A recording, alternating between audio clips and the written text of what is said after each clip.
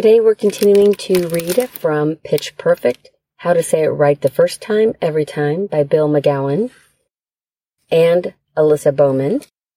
This section is going to talk about the 7 principles of persuasion. So I'll list the principle and then just read a small paragraph about each one. The headline principle. Get attention by starting with your best material, especially a grabbing, thought-provoking line that makes listeners think. I want to know more. Don't bury the lead. Don't copy others. Don't resort to cliched formulas. Don't ease into the point. Start with a concise and compelling statement. Number 2, the Scorsese principle. Hold attention with visual images that illustrate a story. I think most who have seen Martin Scorsese's film Goodfellas remembers the scene of Paul Sorvino thinly slicing a garlic clove with a razor blade in prison. That visual illustrated the gourmet lifestyle his wise guys were living even behind bars. Through your words, craft stories that are so engaging that the listener is hanging on every detail. Direct the film that plays in your listener's mind. Number 3, the pasta sauce principle. Cure boredom by boiling down your message, making it as rich and brief as possible. When in doubt, cut more out. If people want more, they'll ask for seconds. Number 4, the no tailgating principle.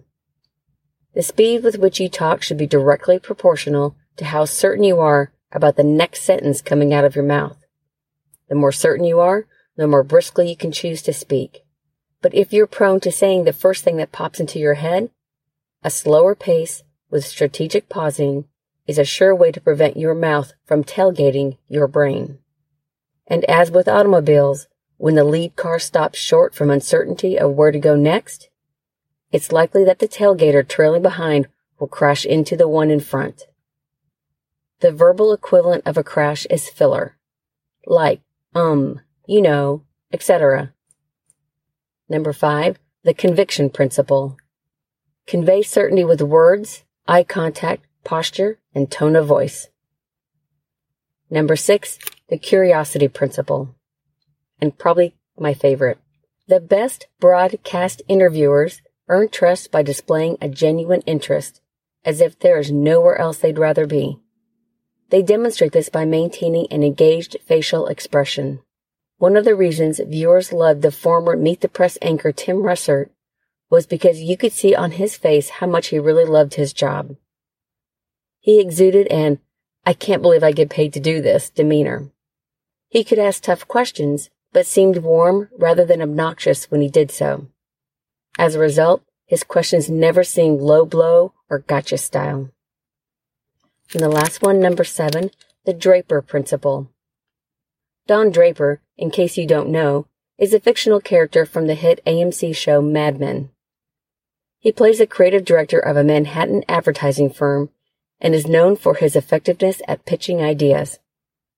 I base the final principle on him because I believe it's one he would teach you himself if he were not in fact a work of fiction. The best way to stay on point is to make sure the flow and focus of the discussion plays to your strengths. If it strays elsewhere, away from an area in which you can shine, transition it back. It's the old Don Draper adage, if you don't like what's being said, change the conversation. And those are the 7 principles of persuasion. There are some great tips in the book. He goes further into what each one of these outlines, what it entails, the good points. He gives examples of how to implement these principles in work life as well as in your home life. This is a fantastic book about not pitching, but clarifying your message, having a tight story, making the connections, and delivering effectively in your communication, whether in home, work, whether it's a professional setting, personal setting, whether it's on the spot, like you're asked at the last minute, hey, can you be the host for this event, or can you moderate this panel, to an actual prepared speech for TED Talk. So he's got really good actionable tips and a really good style of writing. It's very funny, very personable. which is what you should want from a communications coach.